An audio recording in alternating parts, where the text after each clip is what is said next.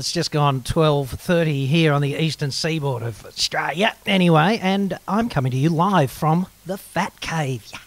Yes. And today, of course, something is different. Something's changed between us, hasn't it? And it's because I'm rocking the dome.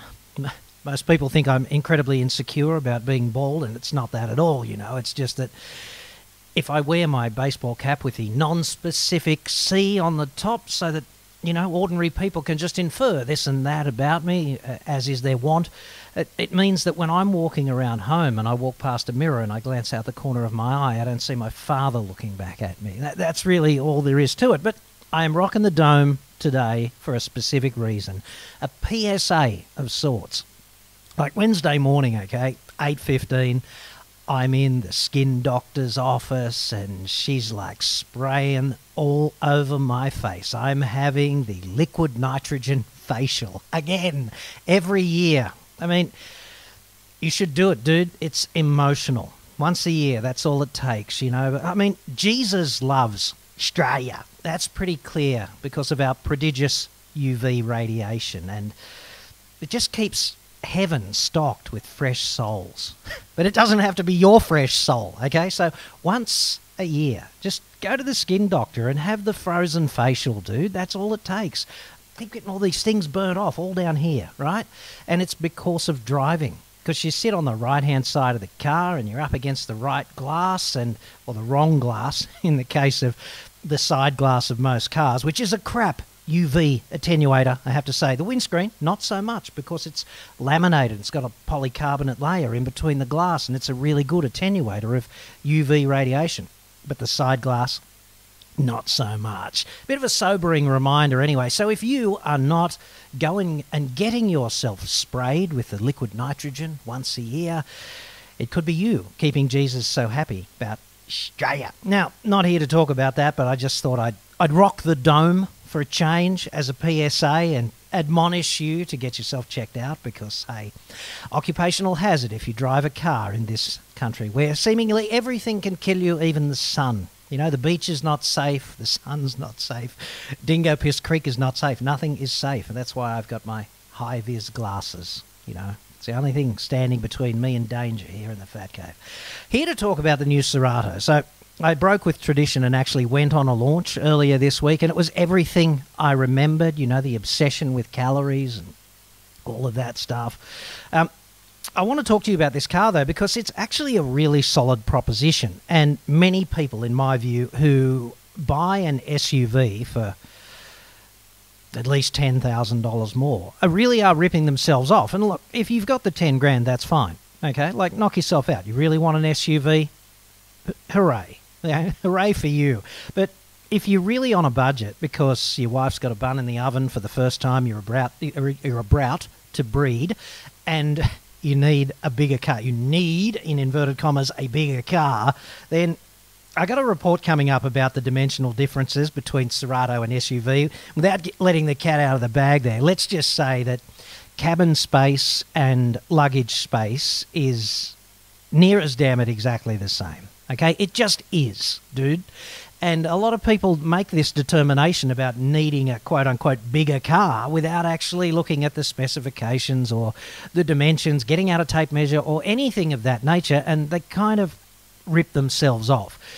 The fashion is certainly SUVs, but if you're on a limited income and you're about to breed, I would suggest that a car like the Cerato is just fine. And with that in mind, let's just have a bit of a look at it, in particular with the cargo space, which is a bit of an obsession when it comes to, you know, breeding and upgrading the car. Primary motivation to own a new car. This is the hatch, obviously. You can have a sedan as well. And this is with the seats down. Obviously, you don't have to have both the seats down. If you're spitting out a child, you could just have the seat on the left folded up, and you've got a pretty solid cargo area for all of that stuff that you need to carry around if you're a parent. And let's face it, having been there and done that thrice, I'd have to say that the amount of logistic crap you have to carry around is inversely proportional to the age of the kid, right?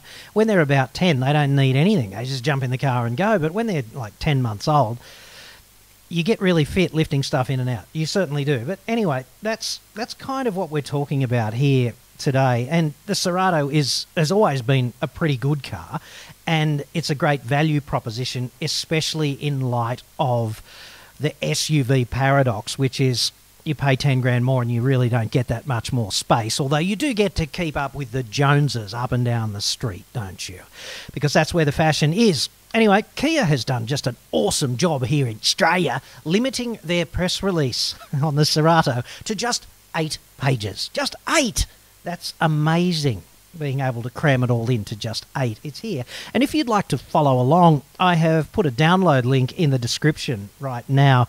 You can just go there and download both this press release and also the specification sheet, so you can just check it out on the way through as we go. Now, the ground rules for this is we're about 5 or 6 minutes in already, and I'm going to go till about 1:30. So we'll do about an hour, and please do feel free to just jump in with the chat if you want a particular question answered. I'll do my best to multitask here, which is a thing men are just so crap at, but I'll give it a red hot go, and I will try to keep up with the chat as well as get through all of this stuff. So I think Kia's done a miraculous job also by getting 2 words in without making a single mistake. I don't know if you can read that from here. You probably can. It should be in focus.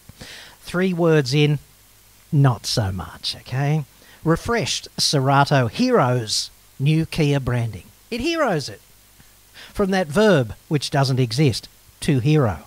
To hero your way through life. Dudes, hero is a noun, like you can be a superhero or just a regular hero. You know, dude steps out with a knife and invites a young lady to hand over her handbag. You could be a hero, but you can't hero your way through that situation. You can't have a conversation that goes, yeah, dude, we're in bed, and then her husband came home and I just heroed myself out the window. It doesn't work that way. Hero's not a verb. It's just not.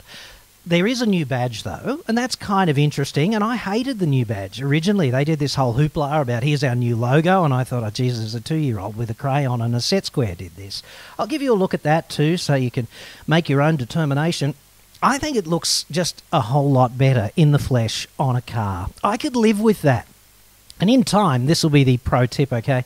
If you see this logo on the snout or the arse of a Kia passing you in traffic, you will be able to say that this is a model year 22 plus Kia, right? So model year 22 vehicles will incrementally start bearing this new badge, and that's how you will be able to tell that it's not an MY21.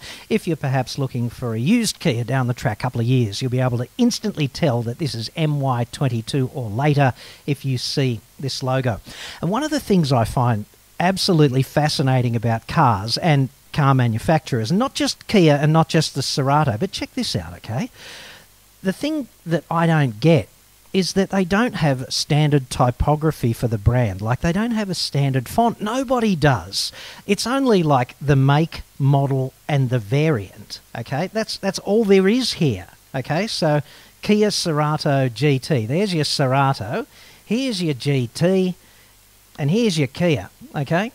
And they've all got different fonts. And I find that just tremendously inconsistent across the entire automotive industry. None of them ever go, hey, let's strive for consistency. You've got these dudes, you know, like Peter Schreier, who runs the whole design apparatus for Hyundai Kia, and not even he has sat down one day and, while scratching his ass musing about what next, he's never said, let's stick with the one font, so that people just look at it and subliminally they say that's a Kia, right? They don't do that, and I just don't understand why. Anyway, you know, it is a pretty sharp-looking car, and they've done a really good job, okay, with sexing it up. The hair and makeup, really nice. Nice obsession with LED lighting across the range. You get that front and rear. You're looking at the GT, which is the range-topping jigger, but you get a pretty high spec level right across the range. And I suppose what I should do at this point is talk to you about the things that I find pretty interesting about the Cerato. It's like there's the S and the Sport Plus in one camp over here, and then there's the range-topping GT over here.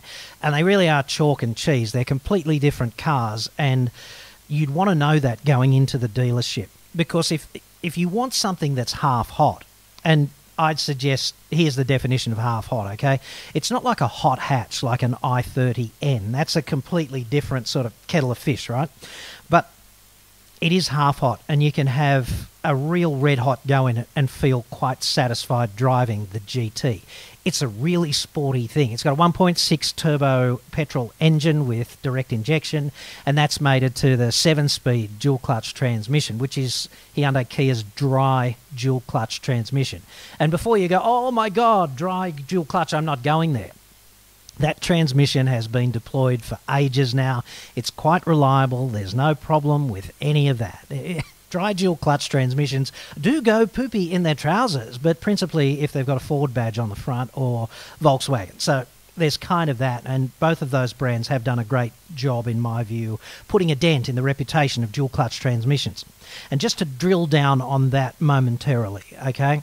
A dual clutch transmission, like everything else, is a good news, bad news story. And the good news is if you are up it for the rent and you want seamless shifting, downshifts with rev matching on the paddles and all of that kind of stuff, and hey, who doesn't? Dual clutch transmission, ladies and gentlemen, better than a manual, faster than a manual, more time with actual torque from the powertrain being delivered to the road. Okay, that's what that's about. But in traffic, in some situations, they do dither about a bit when the future's not quite so clear-cut and the computer can't really see ahead. So there's that. And the other big advantage, though, is that a dual-clutch transmission has the fuel economy of a manual because there's no drive being lost as you soak up sort of feedback effects through a torque converter as there is in a conventional automatic transmission. So you save 6 to 10% on your fuel on the way through, which is friggin' awesome. And nobody ever says, oh, I'm really loving the fuel saving. They talk about, lack of low speed refinement. They bitch and moan about that. Well, dude, if that's really an issue for you, then don't buy the GT. Go and buy one of the lesser model variants of Cerato, because that'll give you a 2-litre 2-litre MPI engine, the multi-point, the old kind of fuel injection, and it'll give you a 6-speed conventional automatic transmission, which will have other things about it that perhaps you don't like they're not as fuel efficient and they don't shift as fast when you're having a red hot go, but they don't have the problems that are on the negative side of the ledger that go with the dual clutch transmission. So there's that. And I'd have to say also that, I don't know if you saw my interview with Graham Gambold. It was a particularly long piece. It's the last pre-recorded video that I published. Okay, so you can go and check that out if you want. But in that particular report, Graham Gambold went into all of these nuances about suspension tuning. Kia does an excellent local suspension tuning operation. They do it on a bit of a shoestring, but they do a good job, okay? And those two different camps of Cerato have completely different characters when you drive them. I tried to split my time up driving the GT and either Sport or Sport Plus on the drive program, and they're totally different cars, okay? If you're thinking conservative family car that does everything adequately and doesn't really shine too hard dynamically, then any of the S Sport, Sport Plus variants, fantastic at that. Okay, but if you want something that's really engaging dynamically, like from a suspension dynamics point of view, the GT. They are tuned completely differently. The GT's got bigger wheels, lower profile tyres, it's got a different suspension tune, and it's much more engaging, not quite hot hatch, but certainly warm hatch, and you can have real fun tipping that in on a windy road. And we did that a bit on the drive program, and it does certainly satisfy. And if you're wondering about the 1.6 turbo engine, and you're an old fart like me who should be going to the friggin' skin doctor once a year and having his face frozen off, then what you really need to know there is that 1.6 turbo engine gets out of the blocks with 150 kilowatts, okay? And I don't know if you remember the very first Holden Commodore back in 1978, before the internet, shortly after the extinction of the last dinosaur, right? Everyone raved about that car. It was the next thing. It was the successor to the Kingswood, such an icon. All right, the Commodore gets out of the blocks. It comes with the red engines, the red motors, okay? It's got the 3.3 straight six. It's got a 4.2 V8, and right up the top of the range, had a 5-litre Atmo V8. Remember that. Overhead valves, quadrajet carburetor, and turbo hydro 400 automatic, right? And that was a real performance thing, and everyone lusted after that. Do you remember that? If you're as old as me, you certainly remembered that. When that car got out of the blocks, I hoped I was old enough to drive it, right? I was too young to get a licence at that stage, and I was gutted because I so wanted to drive the 5-litre V8, having been a car nut since I was about that tall. Anyway, that 5-litre V8 engine, 114 kilowatts. Count them, 114. 1.6 turbo in a Kia, 150. Dude. And the cars are roughly the same size. Actually, the Commodore was slightly longer because it had to package a 6-cylinder engine. And packaging wasn't such a thing back then. You didn't have to get all the clearances down to virtually zero. So it's about 200 millimetres longer than the Cerato, that very first Commodore. But the Cerato is actually wider and also taller than the very first Commodore. So when you look at anybody talking about Cerato, okay, they're likely to say it's a small car because that's the industry designation for this kind of car. But what we've actually had is like 40 years of incremental growth of small cars.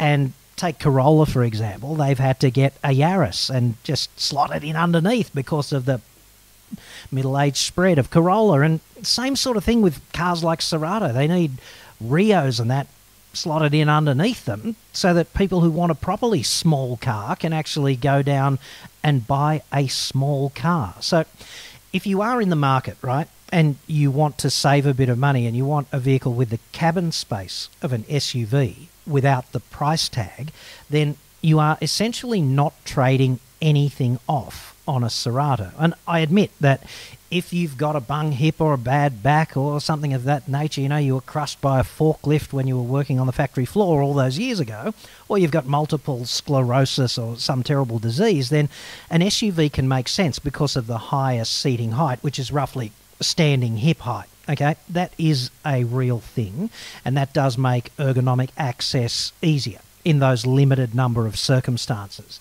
But if you're basically an able-bodied dude or dudette, a car is going to be just fine, and you're not going to trade anything off. So I'll just have a look at the chat and see if anything interesting has come up. And bear in mind, I'm doing this in real time, so if someone says something inappropriate, I'll probably just dump it. Well, Best Family Cars. Now, Best Family Cars is a dude I know. He's getting in there, answering on my behalf, so thank you very much, Scott, for that. Daniel Perez says, I've got a Model Year 19 GT, dual clutches, brilliant. So far, the only issue I've had is LSPI. Drawing a blank there. After short drives during COVID, John is right regarding servicing early if doing short trips. Yeah, you got to do that, absolutely. And I find the dual clutch transmission great as well. It's particularly good downshifting under pressure on the paddles. It really is seamless and makes you feel like a racing driver even if you can't heel and toe. It's exactly that kind of downshift experience. And then you can get your kid and shove it in the car and go back to driving using the transmission in a fully automated way, and Mum and the kid will never know you've just been having a red-hot go on the way back from Bunnings or things of that nature, okay? Let's go to Michael Anthony now. Oh, no, this is a conversation between Scott from Best Family Cars and Michael Anthony. I'm not going to wade in on that. Jamie Clary says, seriously considering the GT version. I've been in a Megane GT for a few years. Will I get the same Vavavoom? Renault Sport is almost like Hyundai N or BMW M. Sorry, so that's a step up in the warmth domain, I think. Like Cerato GT is a warm hatch and it's very satisfying to drive. And I'd suggest that if you do like having a red hot go on a public road, there's not much in it. Okay, and in many cases, I think people obsess about cars like Golf Rs, i30Ns and things of this nature, BMW M whatever, which is another step up again. And that's really just a bragging right thing. So if Vavavoom means going fast from A to B and you're really interested in being able to do it on a time basis and sounding good, then Cerato GT is fine, because most people driving all of these kinds of cars don't have the driving skill to drive them at the limit of their performance. There's always latent performance in the platform, right? And if you do have that skill where you can drive a car like a Cerato GT at the limit of its performance, it's generally irresponsible to exploit all of that on a public road anyway. So for having spirited driving on a public road, you really don't need to go much hotter than Cerato GT. And you also don't have to deal with the bad news story of owning a proper hot hatch would be, A, cost of insurance through the roof, because half of the people crash them, right, and the other half of them get stolen. And then there's the other aspect, which is that they're just crap to drive in traffic. They're unpleasant. They're not crap. They're just unpleasant to drive in traffic. Really hot hatches, right? They thump over bumps, and they do that because they're optimized for that sort of really near the limit engaging driving. And if you optimize for that, then obviously you are not optimized for just getting stuck in traffic, which is, hey, it's like the cost of doing business in the Western world, right? You are going to be stuck in traffic, so you really want to love what's good about your hot hatch, because you are going to have to live with what's wrong with it, which would be its, ride quality in traffic and things of that nature. So let's keep going now with some of these comments. Tilsy23, I'm amazed that there are 22 other people in the YouTube ecosystem calling themselves Tilsy, but anyway, Tilsy goes, only thing I don't like about the DCT is when negotiating shopping centre car parks when in second gear, the computer is reluctant to downshift to first when doing those low-speed manoeuvres. It will shudder. Yeah, and just to drill down into that, A, you could use the paddles, dude, and just lock it into first and drive like that, and that would overcome that problem, so you're welcome. And the second thing I'd suggest is that dual clutch transmissions don't do what you can do, right? Because when you're looking at the road, you can see what happens next. And a dual clutch transmission can't do that. It's got a computer that looks at inputs, okay? And it can only produce a picture of what's next to the extent of the clarity of the information coming into that computer and the programming, okay? So if you're up a car for the rent and it's doing 5,000 RPM, wide open throttle, the computer goes, and you're in second gear, the computer goes, pretty sure I'm going to need third next, and it pre-selects third and then just goes, bop, and then you're in third when you need to shift up. Brilliant, right? And the same thing for downshifting under pressure, because if you're hard under the brakes, you're off the gas entirely, and the revs are dropping rapidly, you're in fourth gear, you're coming down from about, 100 to 80 k's an hour, the computer goes, pretty sure I'm going to need third. So it pre-shifts into third, and then you just get this downshift into third. It's brilliant. But in traffic, you don't get that sort of driving. You get this sort of on the gas, off the gas, dithering around, and you can end up in situations, and in car parks, same thing, right? You can end up in situations where the computer goes, oh, you accelerated a bit, we're in second, I'll pre-select third, and then you get off the gas and you slow down rapidly, and third is pre-selected, and the computer goes, oh, it's FFS, dude, make up your mind, because then it's got to go back and waste all this time getting out of third in the pre-selection domain and jumping onto first, right? And this is this dithering that is the price of admission to Club DCT, all right? They all do that, and it's just like being married. Transmissions, just like being married, all right? If you're married and you want it to work, and Christ knows I've had 5 ex-wives, I can categorically tell you what doesn't work, and by omission, therefore, tell you what does work. You've got to learn to live with the positives and not obsess about the negatives. Transmissions, exactly the same, if you want to remain happily married to your Cerato GT or whatever.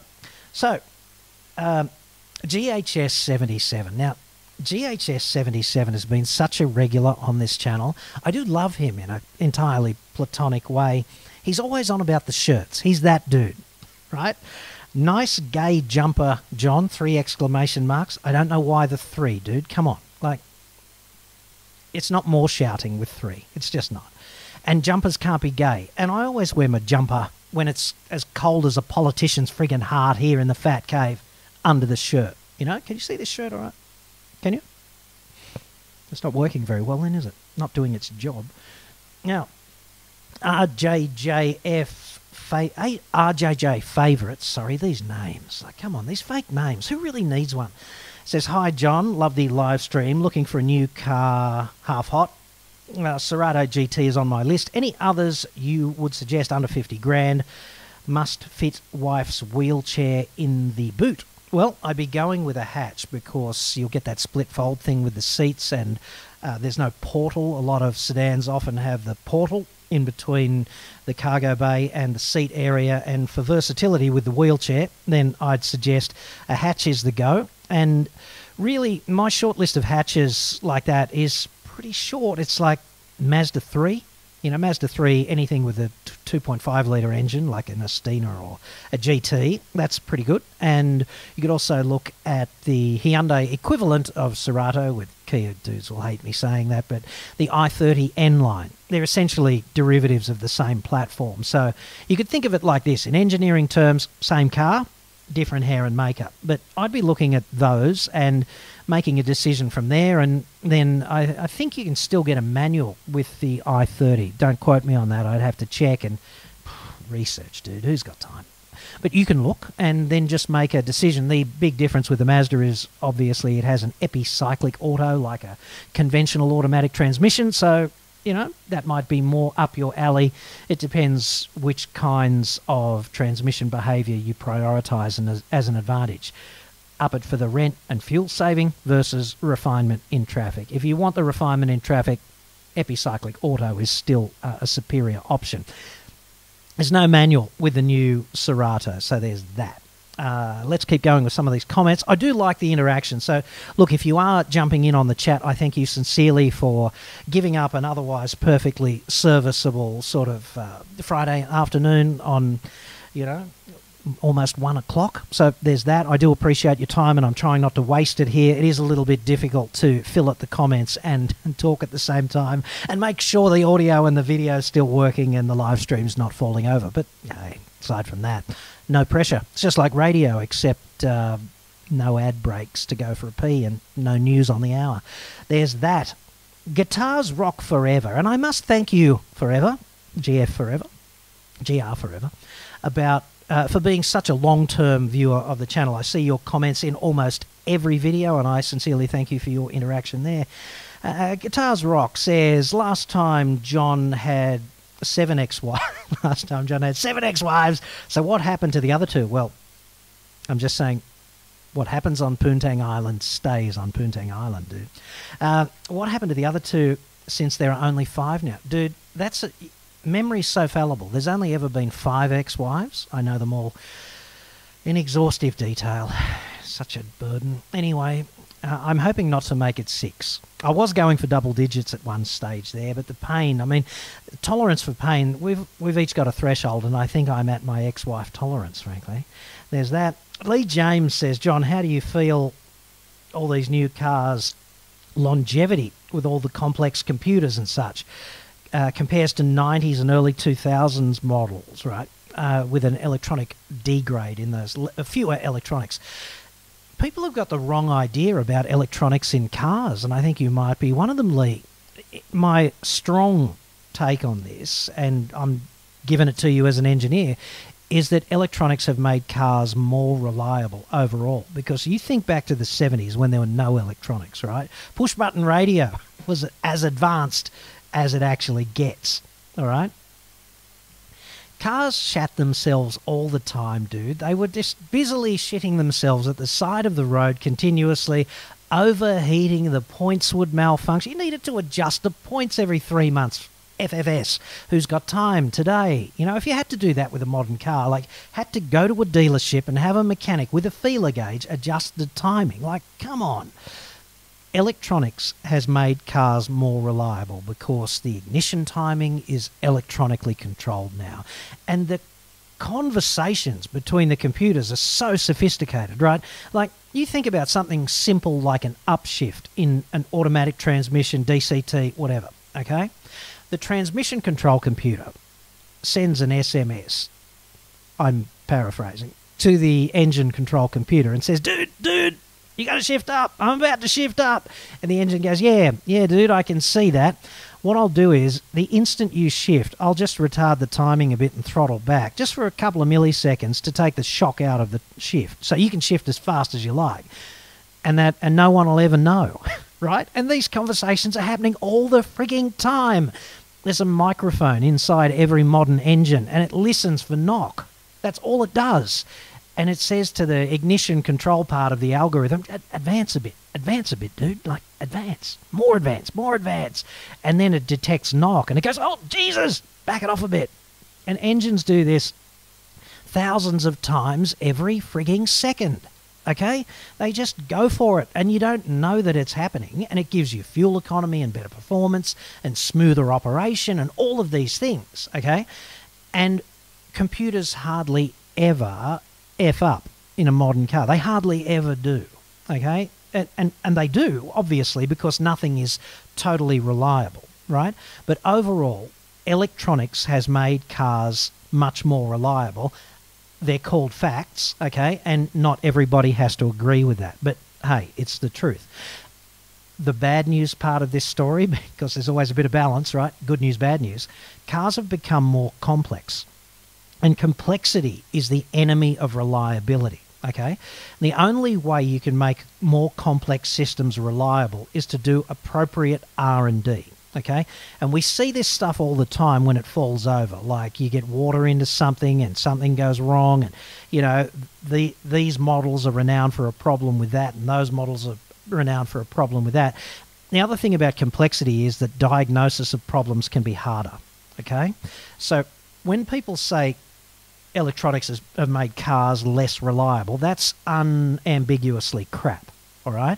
But it has gotten harder to get to the bottom of problems, and the problems, when they do occur, are just more of a pain in the ass to solve. So there's that. I would rather have the most modern car. And without wanting to dwell on this for the rest of the live stream, I'm reminded of a really pivotal moment in my life as a young engineer, right, when I went to a lecture that was delivered by Chuck Yeager, who was retired from the US Air Force at that time, but he was a guy who diced with death infinitely and survived. And he was also the first guy to break the sound barrier, and most people don't know, but he was an ace in World War II, flying a P-51 Mustang. And for the first part of his lecture, he spoke at length about flying in the Mustang and greying out in the turns because of the positive G and the blood coming out of your head, and blah, blah, blah, waking up and seeing where the other guy was and all of this stuff, right? Edge of the seat stuff if you're into that crap, okay? And we got the opportunity to ask him questions at the end during the book signing, and I did ask him about how the Mustang compared with all of the more modern planes that he flew, and I pointed out that I was a motoring journalist, and he said, it's just like cars. Son, he said, it's just like cars, in that sort of Arkansas drawl kind of thing that he typically speaks in. And he said, it's just like cars. The best car is the newest car. Same with planes, you know? So you can have this romanticized sort of rose-coloured glasses looking in the rear vision mirror on cars. Weren't they so fantastic in the past? Just look at that very first Commodore, dude. It's slightly smaller in length and width than a Cerato today. And the 5-litre V8 made 114 kilowatts, whereas a 1.6 turbo engine today makes friggin' 150. Like, there's no suggestion. There's no way you could win an argument that cars were better then. You could be more romantically attracted to them back then, but certainly not in an objective way. You can't make the case to me that cars were better back then. They were far less safe, they were far less refined, they were far less reliable, and they didn't go as well. But aside from that, you know, 2 thumbs up. Let's keep going with some of these questions. Lance Armstrong says, hi JC, why doesn't anyone do anything creative with plug-in hybrid electric vehicles? Surely the internal combustion engine only needs to be small, run at 1 speed, and only charge the battery, i.e. not be connected to the drivetrain. I don't agree with that, Lance. This is off the track a little bit, but happy to go there. For starters, I think plug-in electric hybrid is... I was having a very interesting chat, he won't mind, with Damien Meredith, who's the Chief Operating Officer of Kia, a couple of weeks ago, about plug-in hybrid, because the Nero's coming in with those 3 powertrains. Pure electric, normal hybrid and plug-in hybrid. And he was saying to me that the biggest challenge with plug-in hybrid is the communication of the complexity. Like, why would you bother, kind of thing. Normal hybrid, dead easy. EV, dead easy. Plug-in hybrid, really hard to get across given the attention span of the average person, okay, in a marketing sense, right? But I'd say that plug-in hybrid is a perfect bridge between internal combustion and EV for Australia at the moment, okay? EV might be better in future, but for regional driving, it's a pain in the ass to the extent that you have to plan logistically, like where am I going to recharge? Sydney to Melbourne, you have to think about where to recharge in the way that you don't if you drive internal combustion. There's more than enough fuel stations on the way for internal combustion, right? And plug-in hybrid bridges that gap because you can just drive at low loads and low speeds around town, and then you need to drive several hundred kilometres one day beyond the range of a conventional EV. Just make sure the tank's full of fuel in your plug-in hybrid and just drive, right? And just rock it like that until you get back into plug-in wherever, okay? But as for using the internal combustion engine to recharge the battery, that is such a dud proposition from an engineering point of view because of the second law of thermodynamics, right? Every time you do a process, you lose available energy. That's kind of what the second law says. So if you burn fuel to drive the wheels through an engine, that's like one process, okay? But if you burn fuel to drive a generator to charge a battery to drive the wheels, that's like 3 processes, so the available energy drops. And because you're doing hybridization principally for the energy management and the better result from A to B using less energy to do the same work kind of thing, it's a dud idea to do that. And the other reason for it's a dud idea for having an electric powertrain and an internal combustion engine just to drive a generator and not the wheels is the size of the electric part of the powertrain that you would need to do the job. So when you look at any plug-in hybrid like the Outlander plug-in hybrid or the BMW 330e or the Nero, I think with all of those cars, certainly with the first two, I haven't really had too much of a look at the Nero at this stage, but it's got to be that way, otherwise the weight would be out of control. The internal combustion engine drives the wheels at times because otherwise, just to get adequate performance out of the electric part of the drivetrain, it would need to be substantially bigger. All right, and that's essentially why we have plug-in hybrids with powertrains going from internal combustion engines to the wheels, right? That's just why they do it that way, because you can think you get the first 60 Ks or something, which is in the ballpark of typically what they give you, but you don't actually get that all the time in EV mode, because if you demand too much performance out of the plug-in hybrid, the internal combustion engine kicks in and it sends drive straight to the wheels, right? Because it's got the ability to do that. Whereas the battery and the powertrain in a plug-in hybrid is simply not big enough to give you the full range of performance. It doesn't give you the top bit of performance. Anytime you make excessive demands, the internal combustion engine kicks in, and that's why it has to be connected to the wheels. I hope that answers your question, mate. Cade Cooper says, a bit late, but finally caught you live. Cheers. Thanks for the entertainment. No problem. Like, I really enjoy being live, and I wish you could take calls like used to on Talkback Radio. That would be awesome, but by the same token, in Talkback Radio, of course, you've got a dump button. You've got a 7-second delay, and anyone who says anything inappropriate, you can just dump it, and then it just like gets flushed down to the deep ocean outfall without going live to air. And that's kind of a good safety net to have, because even here on YouTube there are standards. They have they call them community guidelines, and I'm not allowed to breach them. There can be sort of serious ramifications for me if I do breach them, and I sincerely try not to without I also try to be entertaining, and there's always that balance, right? Because things like jokes, show me the joke that's inoffensive to everyone, for example. It doesn't exist, right? I try and be as entertaining as possible while still working within the box of YouTube's community guidelines. But Kate, I'm super glad you've caught up with a live stream. You can, of course, just go and watch them retrospectively, but thanks for taking part. Thanks for being in the chat. And if you're new to the live stream and you're wondering what we're talking about, we are actually talking from time to time about the new Cerato, which was recently facelifted. I've put a link in the description, okay, for the official press release, which you can see here, about the Cerato heroing the new Kia logo, etc., and other salient facts. You'll be overjoyed, for example, to know that Sounds of Nature is now a salient feature of the new Cerato. That's the endless water dripping, waves crashing, walking through the snow, birds chirping in the forest, and also, of course, busy suburban cafe. They've got that in Sounds of Nature. I'd humbly suggest to the person who named this system that cafe is not part of nature, it's part of society. So there's that. It's like heroing the new branding, really. So at least there's some consistency across the naming conventions in the whole deal. That's uplifting, isn't it? I wonder if the dudes from Kia will be talking to me after this. I don't know. Maybe they'll join the majority of car companies who do not. Will I care?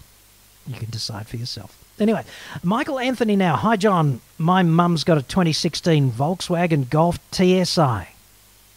Mate, I'm so sorry to hear that. Like, nobody deserves that.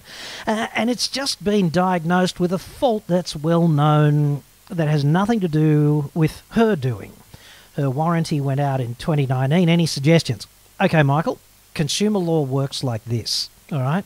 There's this thing called a consumer guarantee, and one of the consumer guarantees is acceptable quality. And that in part means that the things you buy have to be reasonably durable, and that is irrespective of the warranty that's offered, okay?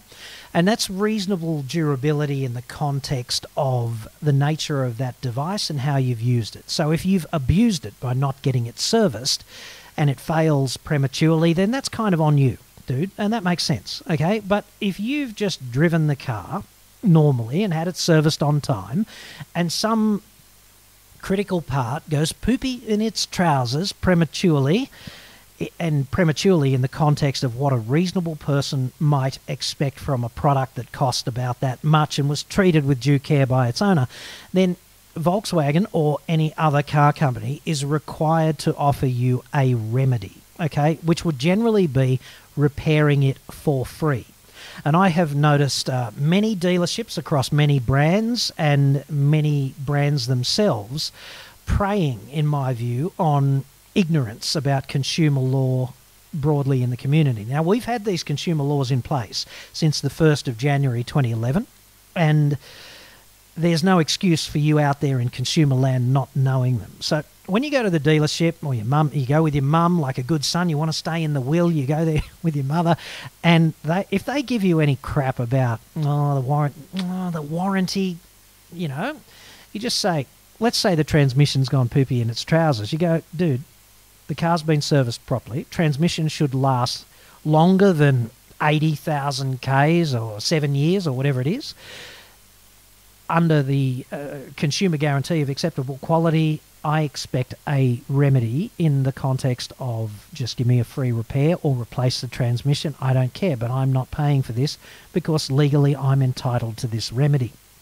And then you're telling them by using these key words, consumer guarantee, acceptable quality, remedy, words like that, you are telling them that you know the rules of the game. And when you know the rules of the game, they generally go, you know what, I can't prey on this, dude. I might have to do the job properly. So give that a crack, son, and let me know how you go. Best of luck, because your mum deserves a decent crack at it. Every consumer deserves a decent crack at it, right?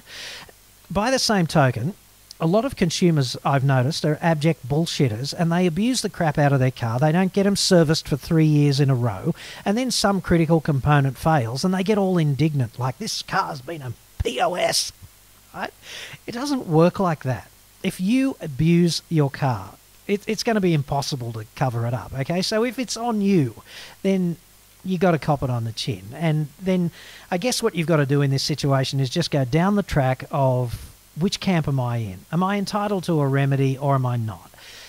And if the remedy's super expensive at the dealership, go and look in the aftermarket industry. Go and see an independent mechanic who knows about Volkswagens or whatever, and see what sort of price they'll do the job for, right? Because often they have lower overheads and they could just do it better and cheaper in many cases. They're in the business of diagnosing older cars and fixing them, and people are on a budget and they appreciate that.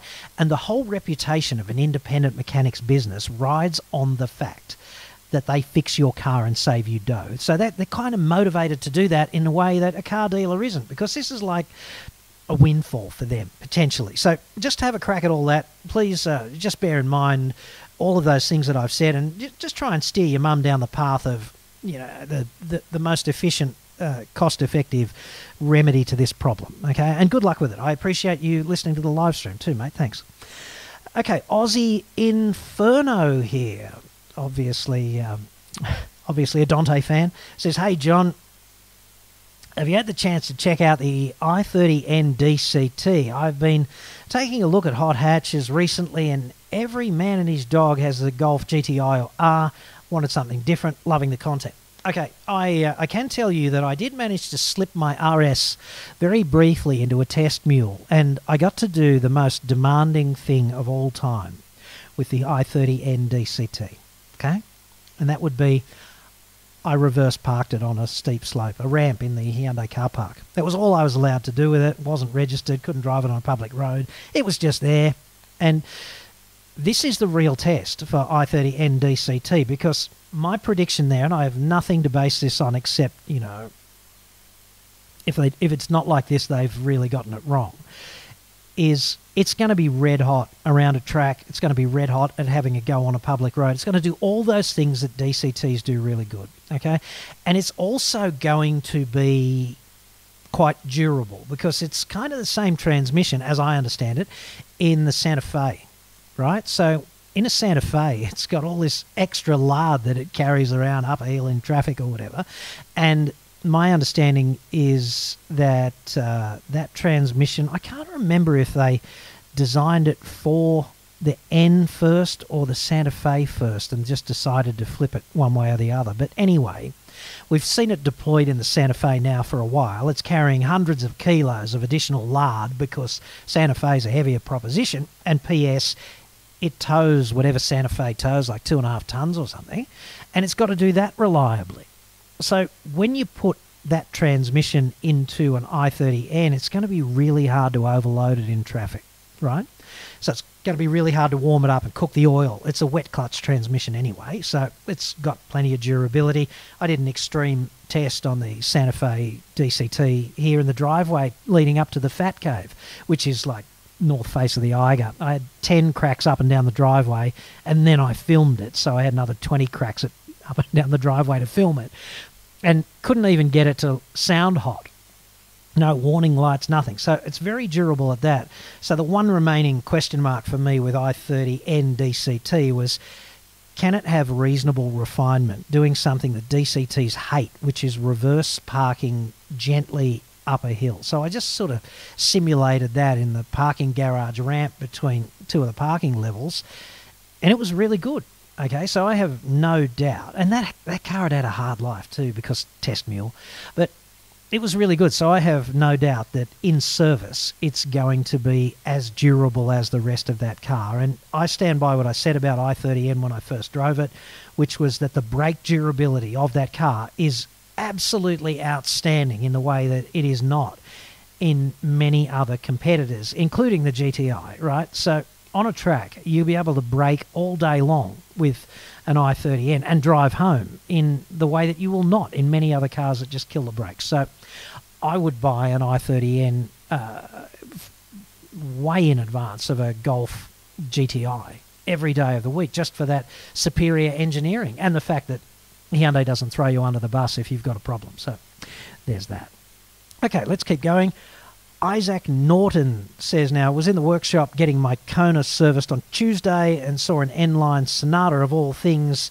Do you have a review of that roadmap? No, I don't. I can't be asked reviewing the N-Line Sonata, because my review is this. Yeah, great car, dude, but no one's going to buy it statistically. Like, some people are going to buy it, but it's just in that segment that people don't buy cars in that segment, because by the time you've got enough money to buy a Sonata N-Line, everyone, and I do mean everyone, goes there and they just buy an SUV. So from my point of view, it is actually very resource intensive to spend 3 days filming a car and doing all of that crap that you have to do with a review, scripting it, cutting it, posting it, going out on location with the car, driving across town, picking it up, and dropping it back, hopefully intact, all of that stuff. And there has to be some payola at the end of the day, and the payola would be getting vehicle purchasing inquiries, and there's just not the market for vehicle purchasing inquiries for a car like a Sonata as there would be if they did, I don't know, Tucson N. If they did a Tucson N line or something, not just the N line pack, but a real sex up, then yeah, I'd review that. I'd be getting a death squad from Mossad to assassinate any competitors who are ahead of me on the queue for that one. But Sonata N, not so much. Anyway, let's keep going with some of these question marks here. Smudge1 says, I'm glad that when I leased my current car, the leasing company was able to pressure the dealer into funding some out-of-warranty repairs under Australian consumer law. See, you can get this done, right? And you shouldn't even have to. You know, in my view, one of the biggest differentiators between brands, one of the reasons I recommend Kia, I recommend Hyundai, I recommend Subaru, I recommend Lexus, Toyota. Toyota's the king of mediocrity, but at least they do the right thing by their customers. You know, you can recommend these brands, BMW among them, because they look after their customers when there's a problem. Out of warranty, if it's a legitimate problem, you don't have to do the whole friggin' pantomime. You don't have to do the threat. You haven't got to write a letter. They just go, yeah, that shouldn't have happened. We're going to fix it for you, generally. Certainly by the time one of these problems floats itself up to the head office level, because it's really hard for car companies to control 20% of their dealers who are still cowboys sort of thing, because they're franchised, right? But by the time it gets to head office level up here, those frowns go upside down with those brands. And it's amazing to me that this is a primary differentiator between different cars and different car makers in the 21st century, because some of the brands dragging the chain on this, in my view, you know, Volkswagen, Mercedes-Benz, Ford, brands like Jeep, certainly, brands like that, they just have to look around and go, you know what, this is all short-term gain, because we are terminating relationships with customers who would otherwise be happy if we just turn their friggin' frown upside down. Like, dude, how hard is it, right? Okay, so Stendek Stretcher. Oh, interesting name, Stendek. I've never had a Stendek on the show before, so welcome and thank you for taking part. Just booked my 98 Corolla into the main dealer, cheaper than the independent at $500 for a new timing belt. Still feeling it. Oh, what a feeling. Yeah, look, Corollas go forever. They're one of those, they're cockroaches, won't they? After a nuclear holocaust, you'll still have, every Corolla will be operational. Camrys are a bit like that too. Just ask taxi drivers. What an accelerated life testing regime there. Just look at all those hybrid Camrys out there on the road being driven like that endlessly by dudes categorising, like tarring everyone with the same brush here, with no mechanical sympathy. Throttle might as well be an on-off switch. And they still run. Ladies and gentlemen, hashtag Camry for reliability. Camry for the reliability win.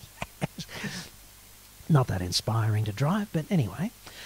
Sean M. Wright says, hello, John. Have you heard anything about the redesign coming for the 2022 Subaru Impreza? No, deafening silence on that front.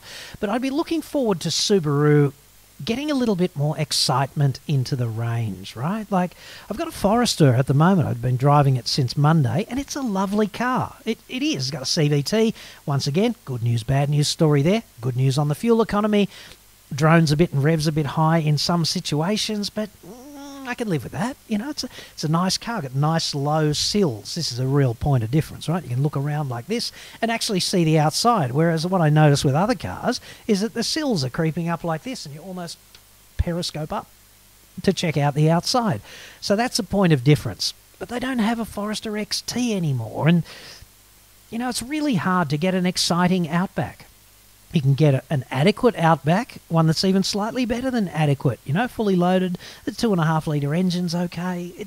It's okay. But for those small percentage of people who really want the Halo car with the additional performance, they've cut back on the XT, they've dropped the 3.6R from the Outback range. Let's hope that any redesign of Impreza includes some engine that you could go, you know what, that's halfway to a WRX. Yes! I really wish they'd do that. That seems to be Subaru's prime deficiency at the moment. It's like they went to the doctor one day and they just had all of the excitement burnt off their face. If you missed the first bit of the live stream, you're wondering, what the hell am I talking about? You know, I'm talking about you not getting melanoma, dude. It's that simple. Mike Wood says, "Hi, John. I'm a dinosaur with a 2015 VF Calais 6-litre. In your opinion, is the Stinger GT Twin Turbo a comfortable replacement for my Calais?" Yes, it is, dude. It really is. Stinger GT is a bona fide grand touring car, and it may not go quite as hard in a straight line in some situations. I'd have to do actual research, but probably not quite as hard in a straight line. But because of the twin turbo, it's got plenty of mid-range mumbo, so there's that.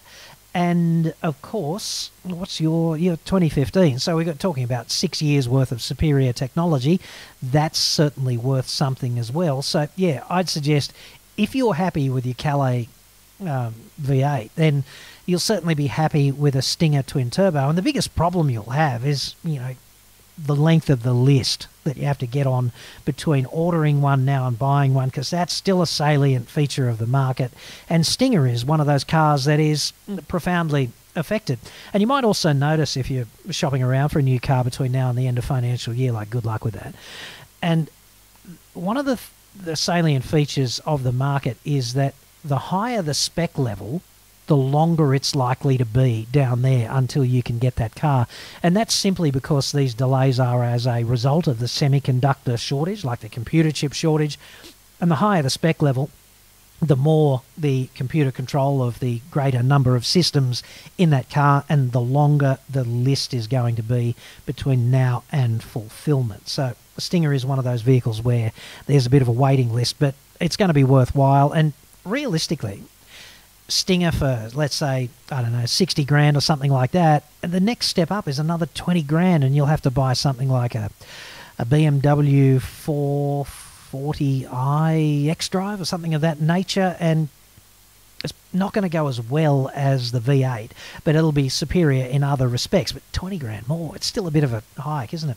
Now, we're coming up for 1:30. I'm not going to go much longer than an hour with this one, because every time I go for longer than an hour, someone goes, "Oh, your live streams go forever," like Jesus. I would point out, just before we go, and I will answer a couple more questions before we go, so hang on there in the chat. I will point out that this did start out to be an assessment of the new Kia Stinger. This official press release and the official specifications are in a download link is in the description of this live stream. So just get on there from the YouTube platform, download that. All of the salient information is in there. Like, the price is kind of interesting to me. $36,990 for the Works burger of Ceratos, the Cerato GT, a properly engaging, more than lukewarm hatch, okay? You can have a red hot go on a twisty road and feel pretty good about that in this car. And compared with an SUV, like, dude, it's going to be $15,000 cheaper than an SUV with an equivalent spec level, okay? So there's that. If you're lovely wife has a bun in the oven recently and you're thinking about upgrading from a Yaris or, I don't know, something like that, definitely think about a Cerato instead of an SUV, because your income's about to get cut in half, right? But you need a bigger car than a Yaris to do all of that logistic, this and that. Cerato is going to be perfect. Look at the dimensions. Download the specs. Look at the dimensions. Find the dimensions of a car like a CX-5 and be amazed at how the interior dimensions really aren't that different, except for the height, the least useful dimension for carrying all that crap for your kid, okay? There is that, and it will save you substantially. I'd love to also thank you if you donated during this live stream. I just noticed a couple of, they flash up in fluoro from time to time. Mark Valmy, I hope I haven't mangled your name, Mark. Thank you very much for your kind donation. Also, Mal and everybody else who has managed to donate during the live stream. I'm not here so that you can donate a little bit of cash, but everything that you do donate, I will tip back into production values for the channel so that I can deliver more things of this nature. I'd love to know also if you like these live stream formats that kind of, they start out wanting to go down here and then they go over here because of the chat, and then we do a bit of a U-turn, and then we come back here behind me and do a handbrake turn and go all over the shop. And if you like that kind of completely misdirected format of this live stream, let me know. We'll do it more often. It'll be emotional, right? As they said in that, Vinny whatever said in that movie. Anyway, now let's talk to Matthew New now, who says, is the waiting list for Jimny still 6 to 12 months? Yeah, I think it is, dude. And at the end of that, you'll end up with a Jimny. So there's that. Tone now. I do like Tone, and I have to thank Tone for being such a regular commenter, and also for being one of those commenters that you have to try to keep up with. I do like that. I love trying to keep up with people. Do you reckon that Dacia, tomato, is a realistic chance for being launched in Australia next year, as per recent media reports? Well, you could have a red-hot crack with anything, but I think the biggest impediment to launching a brand now would be if you got no stock and it's going to take 6 to 12 months, you'd wait for this incredible, unprecedented inversion in the market to be resolved, because having stock would be absolutely critical to getting the job done, and we won't know until they telegraph it in a more direct way. And I'd suggest that you could do the planning now, but until you know when this semiconductor shortage is going to be over, then that you'd have to just stick it in the pending tray. And every brand that could look at launching in Australia is that. And look, the other thing is Australia is already such a congested market, and by that I mean, look at the number of brands, 50 or 60, whatever it is. It's up and down a little bit like the proverbial, but and then look at the sales volume. So you've got 50 or 60 brands competing for roughly 1 million sales. And when you look at the economics of that compared with North America or one of these other big mature markets, you'd have to, where they've got fewer brands competing for 10 times the number of sales. When you look at the acquisition cost per sale, like this is the kind of boring economics that car makers do. They go, well, how much is it going to cost me to acquire one new customer if we launch this brand in Australia, right? And the acquisition cost is really high because of the marketing spend per sale, in the way that it's not in America or Europe or things of that nature, the United Kingdom, whatever.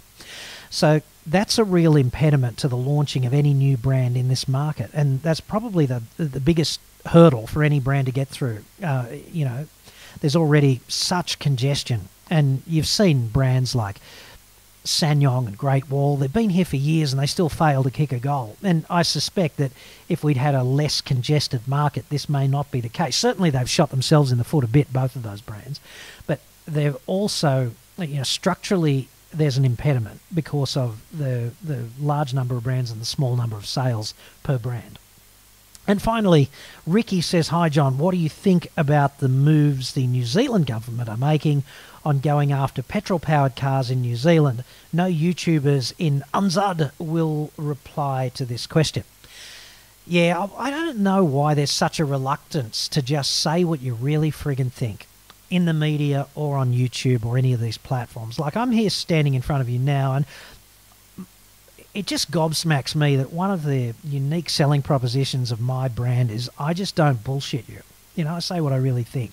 If Volkswagen's crap at customer care in Australia, I just say it because this has been my first-hand experience. Same thing with Mercedes-Benz. Like, dude, they are. So I don't know what the impediment is. Well, I do know what the impediment is to saying it, but I don't know why you wouldn't prioritise your audience over other commercial interests. Let's put it that way. So I think going after petrol-powered cars and supporting EVs and all of this palaver, I think it's all a bit of a sideshow, because fundamentally we have to be in a situation where we have to evolve quickly into an economic framework where market forces dictate exactly which powertrains proliferate, right, into the future. So it's good to have an economic framework, like a fundamental economic framework that incentivizes good choices and disincentivizes bad choices. And if you want to make an environmentally bad choice, let's say bad equals environmentally bad, okay? If you want to go and buy a 7 Series because it's got a V12 engine and all that space and you're sufficiently rich to do that, then at least you will be penalised to the extent that the extra taxation that you pay, for example, big fat S-Class, whatever, the extra tax that you pay gets put back into balancing the ledger back up environmentally, okay? So that, to me, that makes sense. But what I see here is a whole bunch of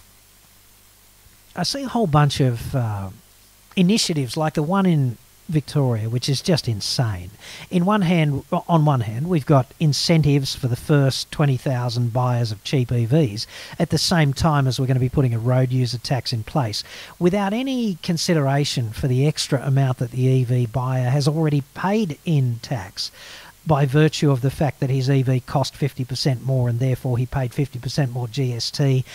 And he also paid 50% more stamp duty on that vehicle and things of that nature. There's no balancing of that ledger, and these political douchebags who just go in and jump one way or the other on the basis of industry consultation or without having a single technical expert, like an independent technical expert. I'm talking like a professor from a proper university, come in and talk about environmental issues, air quality, things of that nature, what we could do to boost air quality in our cities, which would be a principal reason to get into EVs or plug-in hybrids, for example. Like, why would we want to disincentivize them by putting a road user tax in place?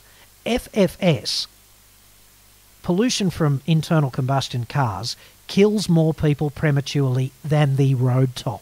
So why would we not want to turn that frown upside down, given the incredible obsession in the road toll, with the road toll, right?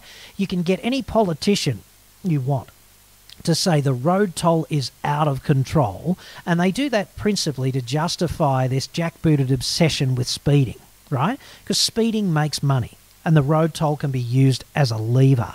Do I sound like I'm getting on my friggin' high horse? Anyway, air quality, poor air quality, kills more people prematurely than the road toll. This is a scientific fact.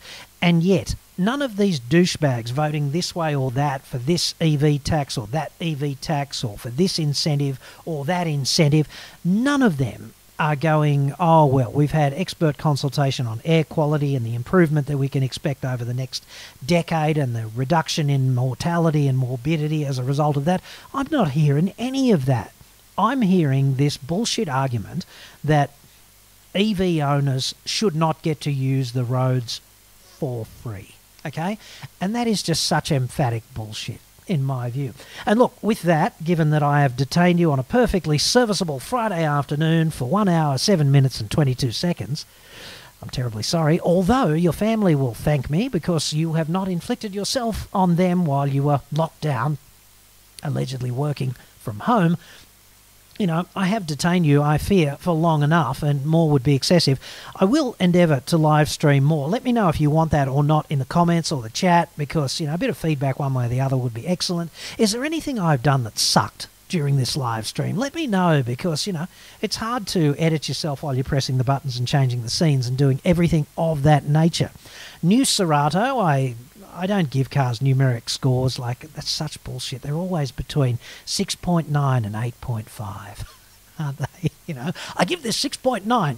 What's the context, dude? Like, this is every other review site ever. New Cerato is definitely a starter if you're looking to upgrade the size of the car you've got now for something slightly bigger and you think you need an SUV, because, dude, you really don't. It'll do everything that a medium SUV will do for an average breeder with a bun in the oven, looking down the barrel of everything in his life about to change, and it'll save you at least 10 grand. Or if you spend the same amount of money, you'll get a car with so many more features than the poverty pack SUV that costs the same. So to me, that is the number one selling point with the new Cerato. If you really like driving, stretch up a little bit and buy the GT. It's as hot as you ever really need to really enjoy a drive on a twisty road once in a while with mum and the kids at home, and they'll never know you've been having a fang, you know. Just make sure that the kiddie seats are still upright when you park the car. Pro tip, okay? Look, thanks very much for your time. It's just coming up for 20 minutes to 2 here in the knee of Sid on Friday the 11th of June. Thank you so much for taking part in the live stream. I hope it's helped one way or the other. I hope you've been shouting at the screen telling me to shut up a little bit. Every live stream needs a good hater after all. So anyway, thanks a lot. That's it for me. I am